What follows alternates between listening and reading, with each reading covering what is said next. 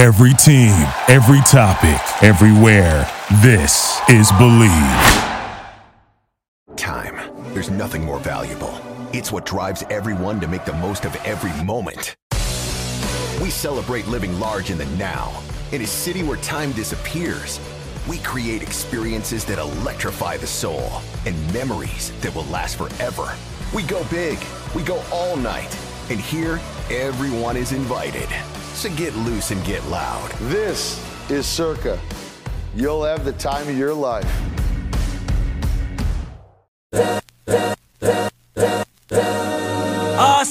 This is the Arash Markazi Show on the Mightier 1090 ESPN Radio.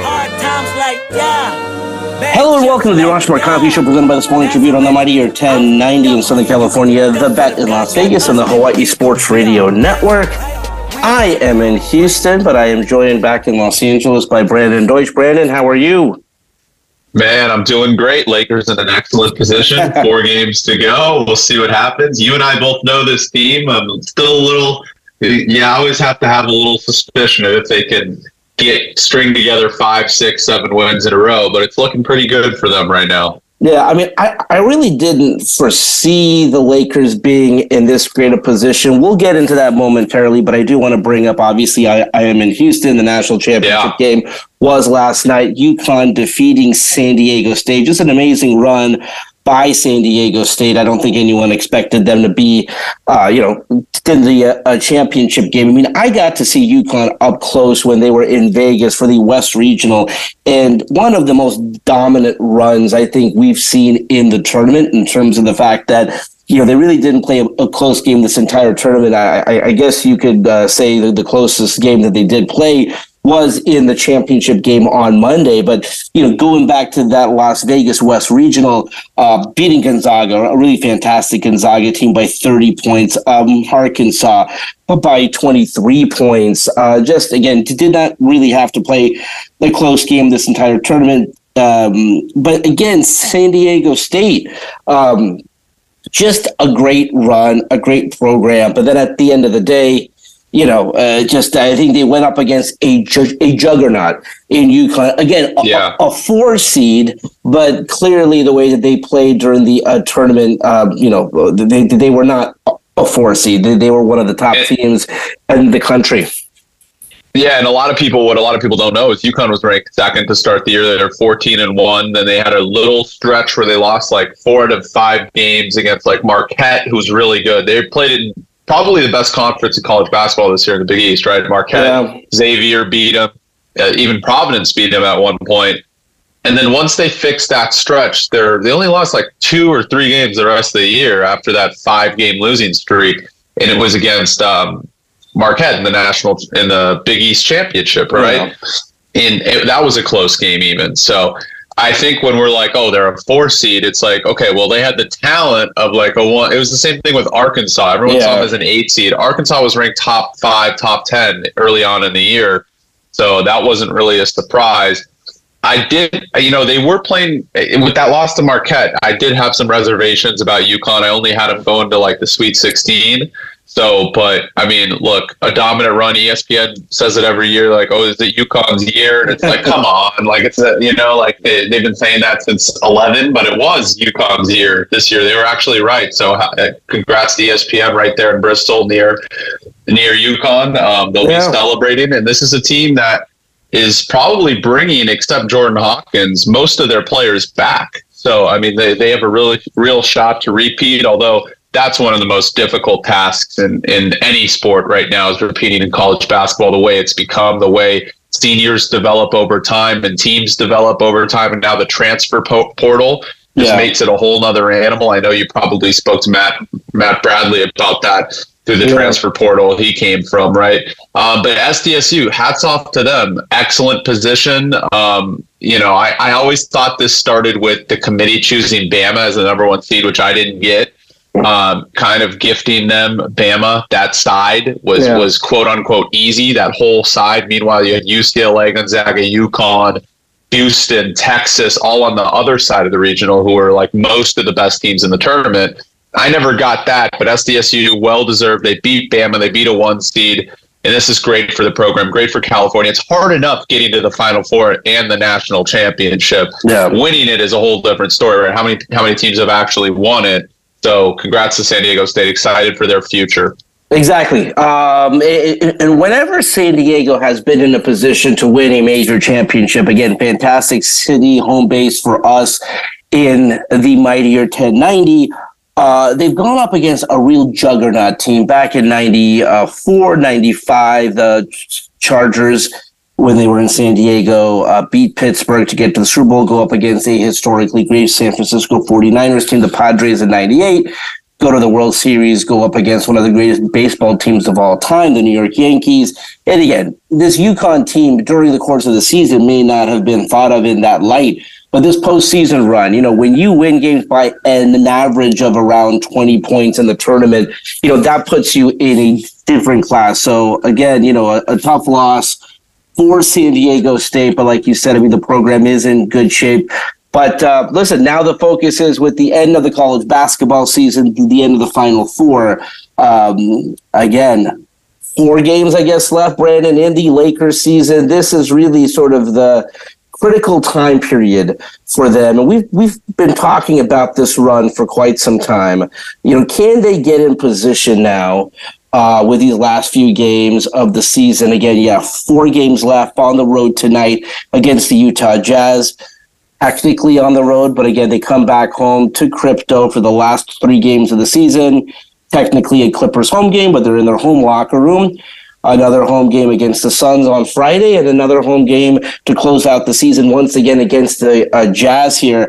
Listen, there's not a magic number here. I think they, at the very least, will go 2-2. Could be greater than that. When you look at the standings, however, Brandon, at 40 and 38 in the loss column, again, tied with the Clippers, Warriors, for that 5, 6, 7 seed. Also, the Pelicans, don't want to forget about them.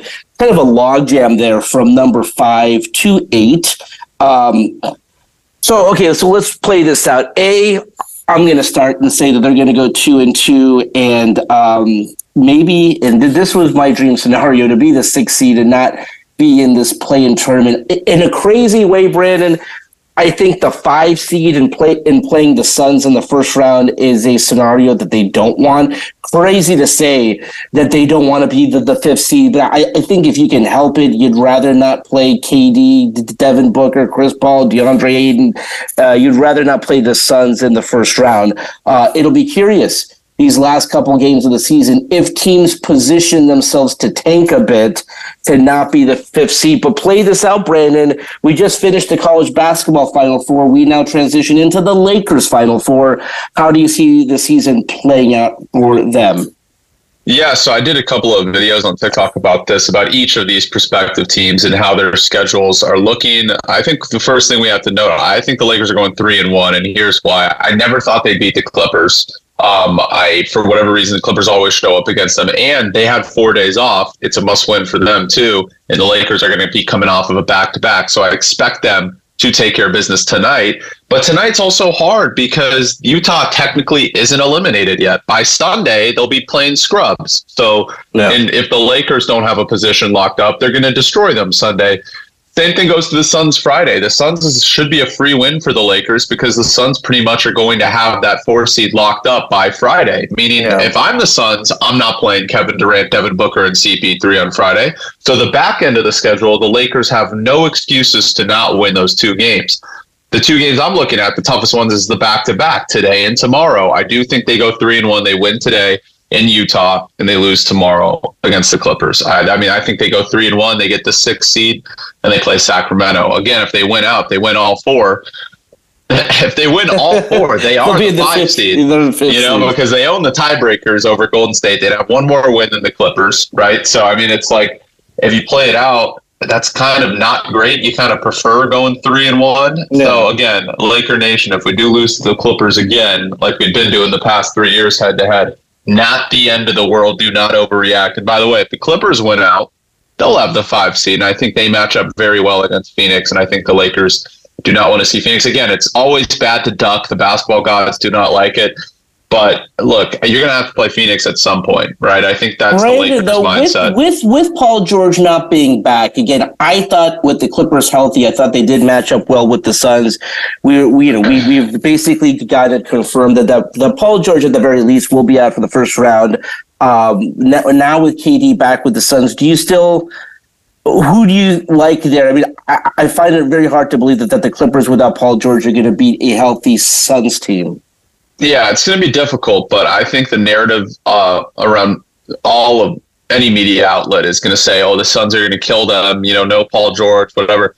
But the Clippers still have the best postseason player besides LeBron James in the NBA right now, and Kawhi Leonard, right? So for me, I think that and their depth is enough to take that series 6 or 7 games. And remember, Phoenix has no depth. So it's like the Clippers bench is going to destroy Phoenix's bench. It's going to be about how many minutes, because KD, DeAndre Ayton, CP3, and Book are going to have to play 35-plus minutes a game to give them a shot. And they've been on a win streak when they're healthy. They haven't lost at full strength. They're like 6-0, similar to the Lakers with Russell, LeBron, and Davis all playing 5-0.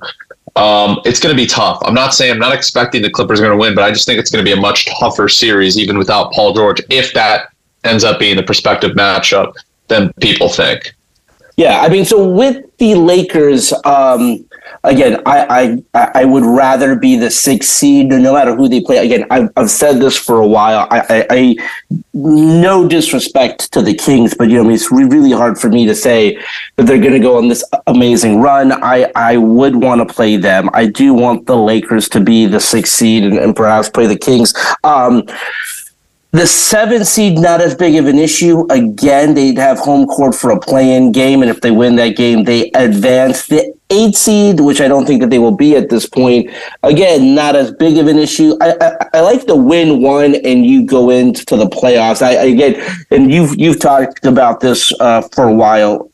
Too, is that the 9-10 seed was the problem. The 9-10 seed where you have to win 2 games, certainly the 10 seed, you have to win 2 back-to-back road games just to be the last seed in the playoffs. But amazingly, Brandon, they are in that conversation and may even get some help if they don't even want it to push them to the 5th seed. And now we have to kind of start to talk about this team moving on. Regardless of how this season plays out, again, high water mark, if they go on this amazing run and maybe go to the conference finals and even get to the finals, and we'll see. But let's just say that they go into the playoffs, have a really good first round, and even if they lose in the first round, I mean, we do have to now look at what this team has done together. More so, by the way, and you continue to touch on this, if they're healthy. Again, we look at how they've played since the trade deadline, but we haven't seen a ton of games when they've been fully healthy. But when they have been fully healthy, they've looked like one of the best teams in the league. Well, what does this team look like long term? Let's just say like they lose in the first round, which hopefully they don't, but if they do, is this a team that you're comfortable with coming back next season? I think absolutely at this point. First off, that would be such a bad matchup for them, right? Because Phoenix, with their guys at full strength, they're 6-0, and the Lakers, with their lineup at full strength, they're 5-0. They haven't lost with that Reeves, Russell, Vanderbilt, James, Davis lineup. Neither of the Suns with KD, Book, and CP3 and Ayton. So that kind of would be unfair. And of course, the Warriors would get gifted with Sacramento, like they usually do. Always get gifted with easy matchups. I think you have to bring them back. I think a full year of this team, minus Malik Beasley, I don't think you should pick up the Lakers should pick up his $16 million team option. I don't think he deserves it as good of a shooter as he can be on some nights. I mean, he's virtually unplayable on other nights, and he doesn't play defense, so can't pick that up. A couple minor tweaks, get another center, get another shooter. But the basis of this team, Russell, Reeves, Vanderbilt, Davis, and LeBron all have to be back, which means extend Russell, extend Reeves. Those are the 2 priorities. Stay away from Kyrie Irving, and they'll be good. I think next year is the year we see this team get back to that more 2020 dominance if they're healthy, that 50-plus win, 55 wins. Like, that's certainly expected from them if they return at full strength. And again, it's contingent upon Davis's health. Luckily, he's played 50-plus games this year. He didn't last year. So, I mean, look, again, that's going to be about Davis's health. it's going to be hard to win without Anthony Davis. As much as we like the moves that the Lakers made at the trade deadline, we do have to go back to that moment in light of what's happened with the Mavericks. The Lakers wanted Kyrie. LeBron wanted Kyrie. If the Brooklyn Nets were fair to Kyrie, I mean, you go back to that time period and look at what the Lakers proposed to offer for Kyrie. I really think the Brooklyn Nets, out of spite, didn't want to send Kyrie to a team he wanted to go to. They didn't want to send Kyrie to a situation where he could have maybe made a run for a championship. You don't want to put this all on Kyrie, but again, we've talked about Kyrie coming here. That was the guy that LeBron wanted. They almost made a trade for him. It was really Brooklyn at the end of the day not wanting to do the deal. But even then, Brandon, the talk was, okay, well, it didn't happen, now at the trade deadline, but maybe in the offseason in the summer, Kyrie finds a way to come here. What have you seen that has happened with the Mavericks? And again, a lot of it's on Luka, but it's like we've never seen Luka like this before. There's a lot of things that don't come through when you look at the highlights or the stat line. I don't know what the chemistry is like. Kyrie historically over the last few years has been a chemistry killer or has been, could be. Did the Lakers dodge a bullet here? Like, what's up with Kyrie? Absolutely. What's up with the Mavericks right now? Absolutely. And I do think Kyrie probably fits better, since he's played with LeBron, like on the Lakers, he would fit better. And I don't think it would have been as big of an issue as it is in Dallas. But I mean, Cuban rolled all the dice and it just didn't work. They're going to re-sign him too, from what I've heard. They're like one of the only teams that's going to give him a substantial contract. And at this point, I mean, I know you look at the statistics and the metrics, and Kyrie's plus 72 when he's on the court, and Luka is minus whatever. But look, Kyrie's taken a toll on Luka. What he said to the media after games, what he's been saying about the locker room, what he's been saying about this team can't be a contender overnight. And it's not just Kyrie, though, because you gave up all your defense. I mean, Dinwiddie's a good on-ball defender, and he can distribute at an elite level and score. So that's a guy you give up. Dorian Finney-Smith, possibly your only good defender on the team that was on the team before he's traded. Jalen Brunson was probably the biggest thing, and I think it's overlooked because we didn't know how good Jalen Brunson actually was. And now he's like the best player on the Knicks. I think he's even better than Randall this year, certainly more efficient. I think he's their best player on a 5 seed. And I think that was the difference. Brunson was able to come off of the bench and play in such an unselfish player that could do so many things, such a high basketball IQ. I think that was great for Luka. And Dinwiddie, who's excellent off and on ball, right? So now you have two guys that really need the ball in their hands, similar to like Westbrook and LeBron. And I'm not saying because Kyrie can obviously shoot, so it's different than Westbrook. But like when you have two guys that have high usage percentages and kind of need the ball in their hands and don't have defense to, keep it close. I mean, they're putting up points. They have a great offense. It's not that. It's going to be about really because look, Luka got to the West Finals last year. The Mavs had like the 7th ranked defense in the NBA. Yeah. You need a top 10 defense alongside Luka Doncic. He plays a very slow pace, high usage percentage. That shouldn't change with Kyrie Irving. I think the priority this offseason is not only if they want to re-sign Kyrie, which I wouldn't, but if they do, they need to prioritize some defenders around him. Yeah, it's just like as I'm watching that play out from afar, it's just one of those things. And again, he'd done enough with Brooklyn where I'm like, is this a player that I want on this team? To your point, him and LeBron have teamed up. They've had success. They've gone to multiple NBA finals. They won a championship together. That being said, I mean, the Kyrie that won a title with LeBron in 2017, 2016, it's not the Kyrie that I see now. And I don't want to knock him or say things about him because, quite frankly, I don't know him personally. But it does seem like the locker rooms he's gone into, and again, these are teams that are generally viewed as kind of super teams. I mean, look at the team he had in Brooklyn. With the Mavericks, it wasn't viewed as a super team, but they're like, oh, what a tandem, him and Luka. Just something happens there where it doesn't work out. So I do think that the Lakers dodged a bullet. When you look at the success that they had in 2020, Brandon, that team was kind of pieced together. But what that team did so well, briefly before we go to break, they all got their roles. They all knew what they had to do. There wasn't a third wheel that wanted to be the first or second wheel. There wasn't a guy coming off the bench who thought he should have started. They got it. And because of that, they all played well together. They won a championship together. I think this Lakers team, so you don't have to go get Kyrie. You don't have to do anything big.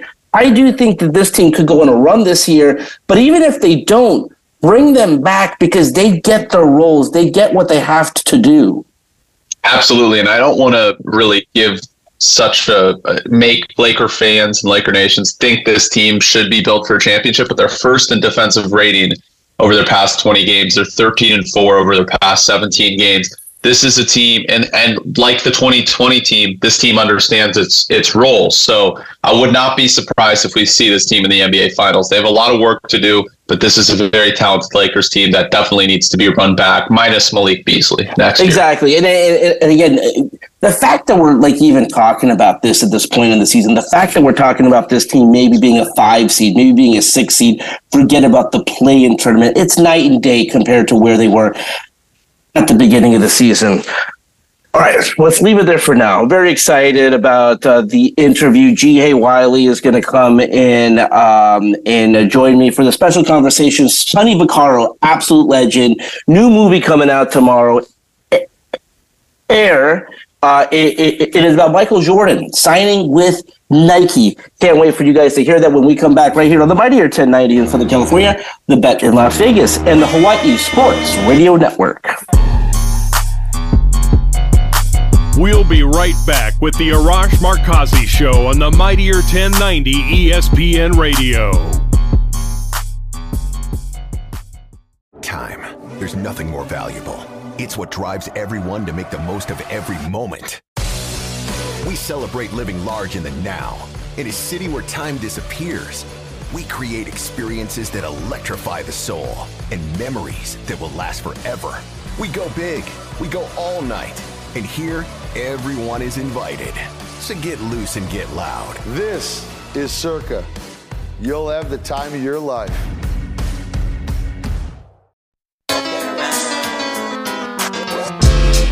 This is the Arash Markazi Show on the Mightier 1090 ESPN Radio. Still clown with the underground when we come around. Welcome back to the Arash Markazi Show, presented by the Sporting Tribune on the Mightier 1090 ESPN Radio in Southern California, 98.5 The Bet in Las Vegas, and the Hawaii Sports Radio Network, 95.1 FM and AM 760 in Hawaii. Just as a reminder, if you have a question or comment or want to win tickets to an upcoming game in Southern California, Las Vegas, or Hawaii, call our hotline 310-400-0340. All right, we're going to go out to the Circa Sports Guest Hotline and join someone that I've been looking forward to talking to for quite some time. Sonny Vaccaro. Sonny, how are you? Oh, I'm probably much better off than the two of you. I'll tell you why. Yes. I'm floating on a cloud. I'm pretty good. Sonny, I had such a great time. I'm so familiar with the story because I love Nike. I love Michael Jordan. I love what you've done for the game. So I didn't know what to expect coming into the premiere of the film. It is amazing. And when I tell people that, even if they're not sports fans and they don't know anything about the story, it actually helps. How did this story come to be? It's one of the great stories in basketball, shoes, obviously. How did this movie come to be? By accident. I had no idea the movie was even being thought of. I knew the people. John Weinbach did a feature on me called Soul Man for ESPN, 5, 6, 7 years ago, and I knew John, and he worked for Mandalay Bay at the time, and he went along. But there was a young writer named Alex Conroy, who was an intern, a paid intern, just graduated from Southern California, that used to go around editing there were 60 hours of tape on the Soul Man thing, because it lasted 5 years. And he watched everything about me in the Soul Man thing, which is all about my life. And most of it was starts with Nike. And he had all this thing. Then I did a 3.5 hour interview for The Last Dance with Michael, one of the great, of all time. And I wasn't part of it. I really wasn't a major part of it. That's what the editor did. And it was fine. It had nothing to do with anything other than I wasn't.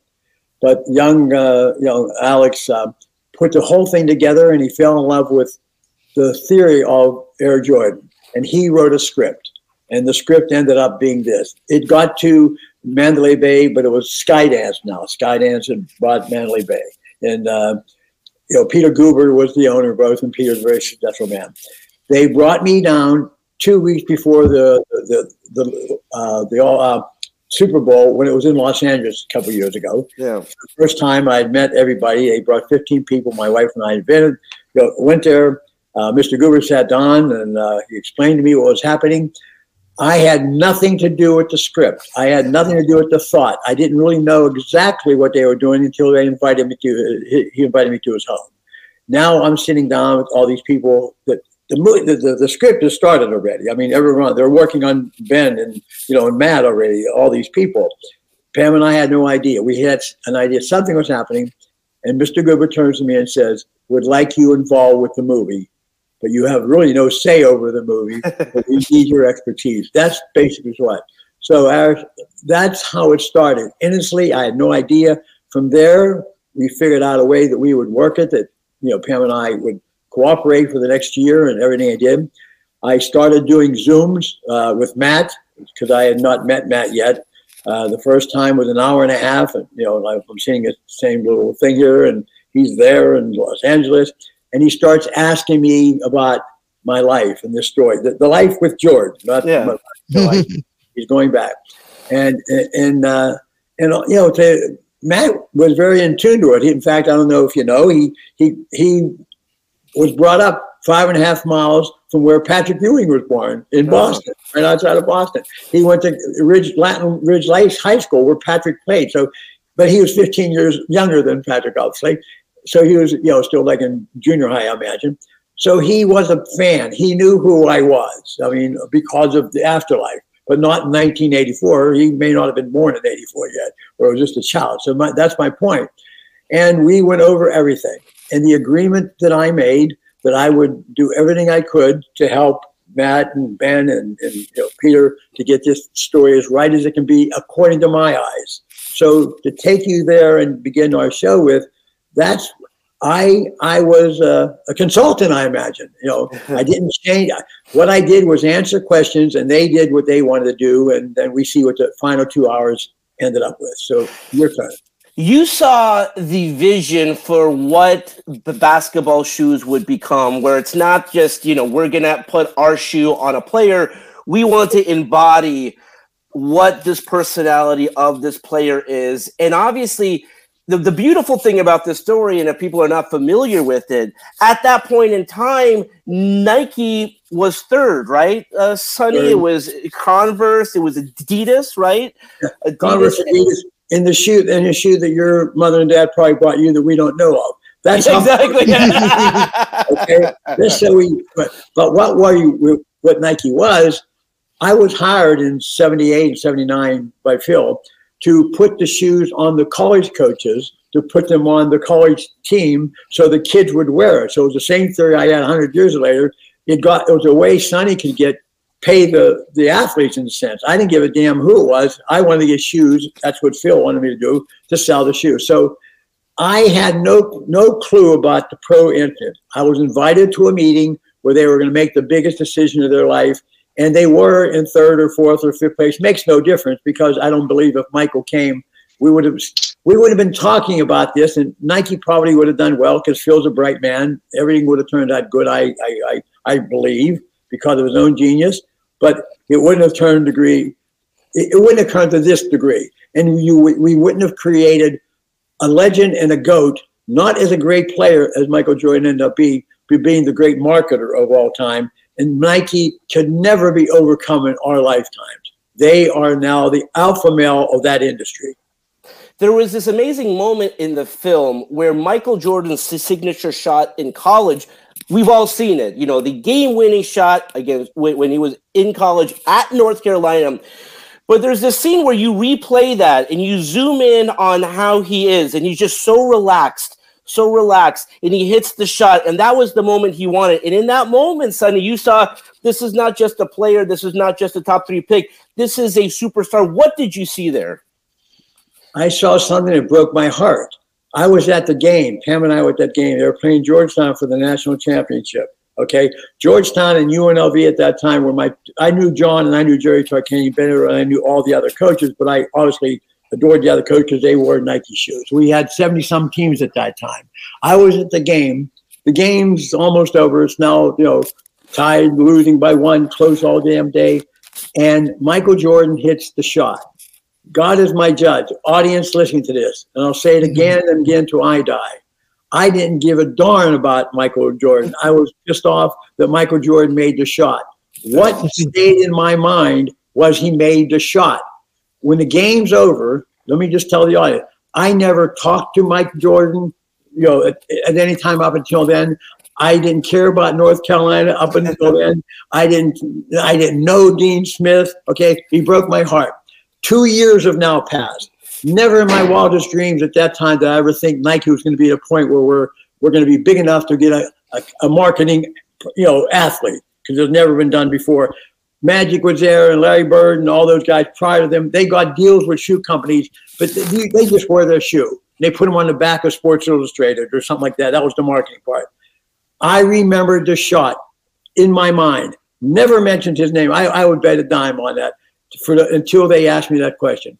Strasser comes to me. There are 5 people in the room plus me that he wanted us to vote on who Nike should invest their money in. Swear to God Almighty.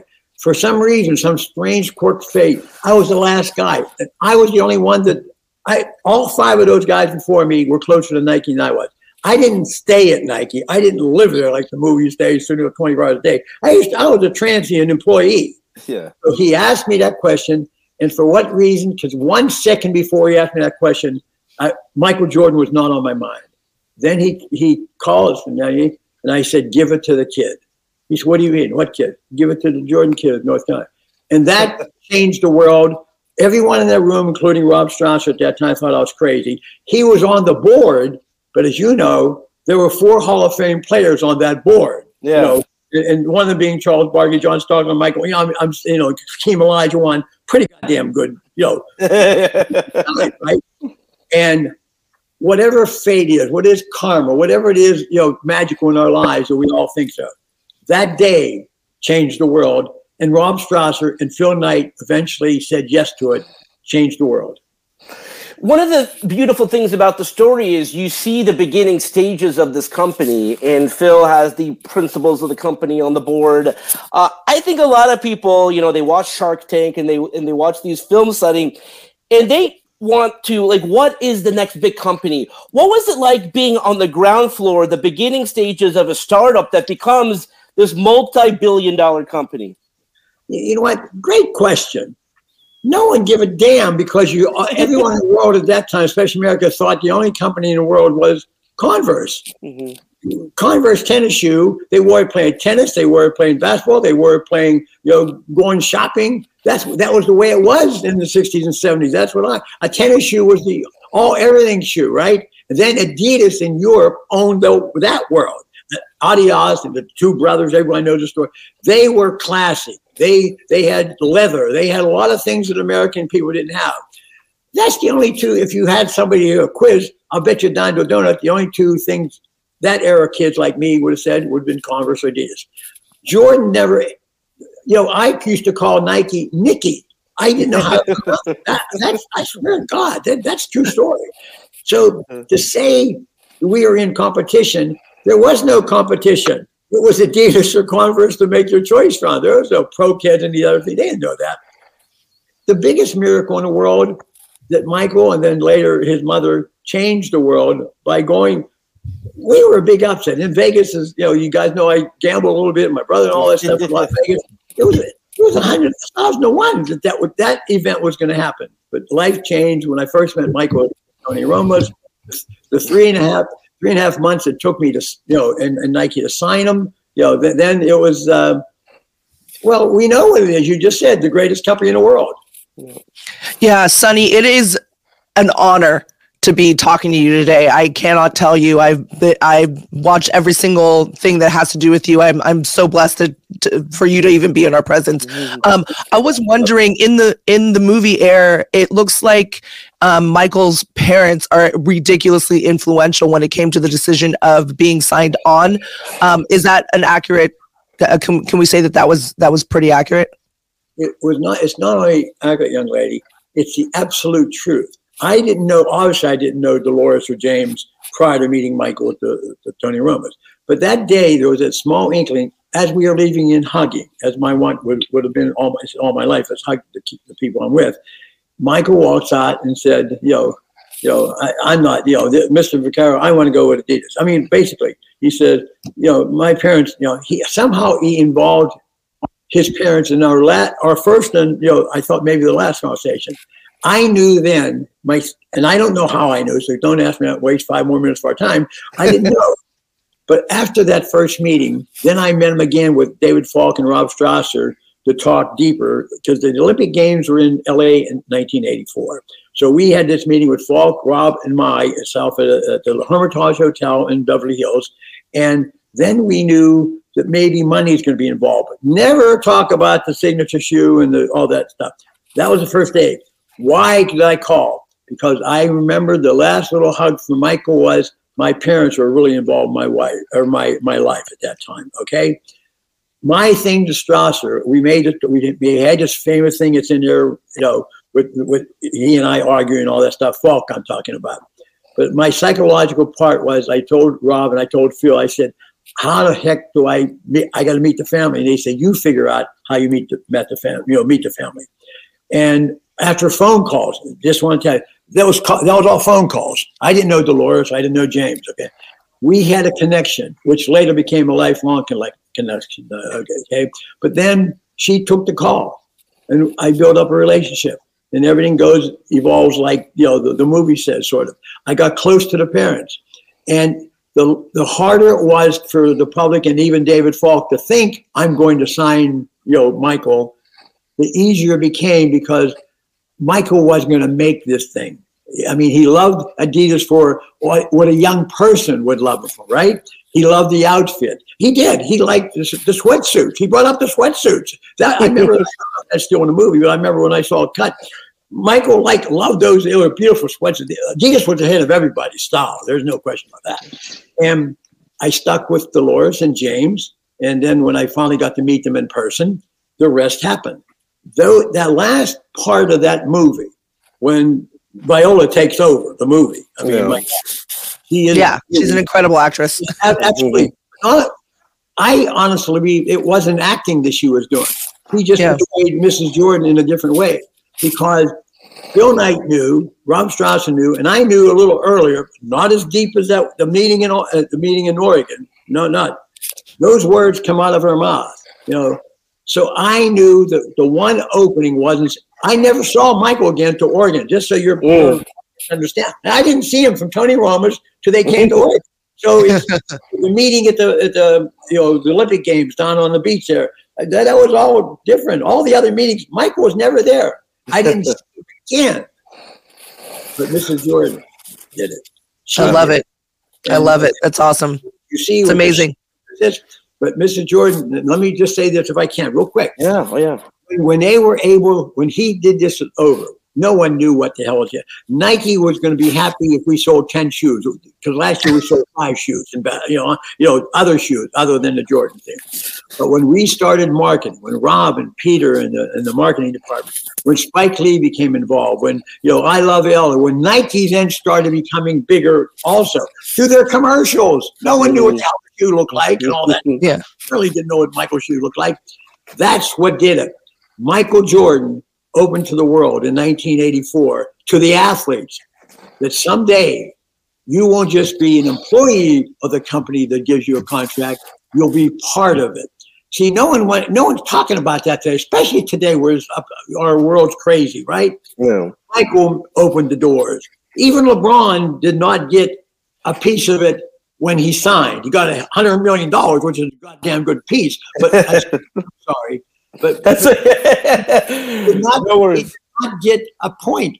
Michael Jordan was the greatest marketer in the world, and he will be remembered more for allowing the athlete and making the signature shoe or putting the power into the athlete's department than he is one of the greatest players that ever lived and scoring points and winning 7 championships.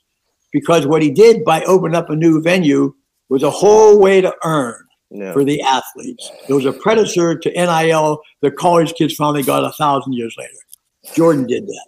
Sonny, last question for you. We are on the air in Las Vegas. Vegas is seen briefly at the beginning of the movie. I was just hanging out with Jimmy at the South Point in Las Vegas, a legend, of course, as you know, your brother.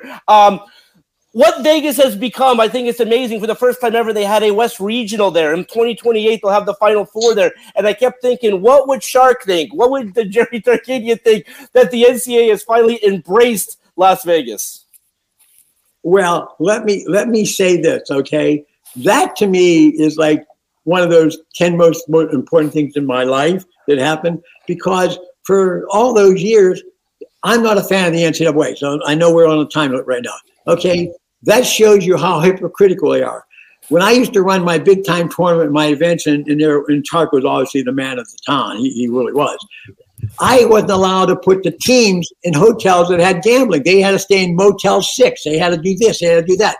So we see now, all these years later, not only are they allowing the team to play there, they want the team. They're going to bring the NCAA finals. These big hypocrites. There's more gambling going on today than there was the thousands of years before there was a utopia called Las Vegas. Okay, so I'm saying to you, just like a lot of things in our country, it took them eternity to do. But there have been 6 or 7 presidents of the NCAA that blasphemed, that screamed at, and they screamed at me. They screamed at Tark. Tark opened that door. Everybody knows that. He made Vegas human by his own quirks. That's what he did. He was Jerry Tarkanian with the little short slave, and he looked like he was on the street somewhere, right? Tark was as smart as they had. But to say this, I'm very happy now. I'm happy that the men and the women are having the tournaments, because Las Vegas is and has been.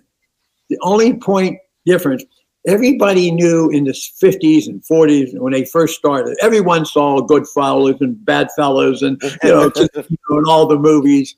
But you know what? Isn't it interesting? We got the tabernacles of all the churches there. We got all the good people there. We're all celebrating in Las Vegas. And it makes me happy.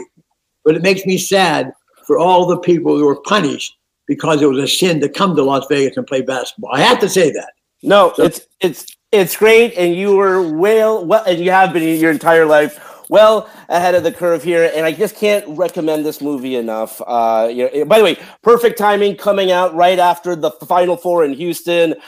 Sonny, you're the best. Thank you so much for joining us. We really appreciate it.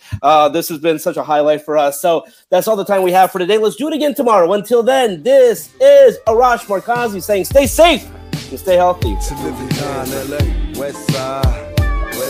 This is the Arash Markazi Show on the Mightier 1090 ESPN Radio. Hustle for the cash, so it's hard to knock it. Everybody got their own thing, currency chasing. Worldwide through the hard times, worrying faces. Shed tears as we bury brothers close to heart. What was a friend, now a ghost in the dark. Thank you for listening to Believe. You can show support to your host by subscribing to the show and giving us a 5-star rating on your preferred platform. Check us out at Believe.com and search for BLEAV on YouTube.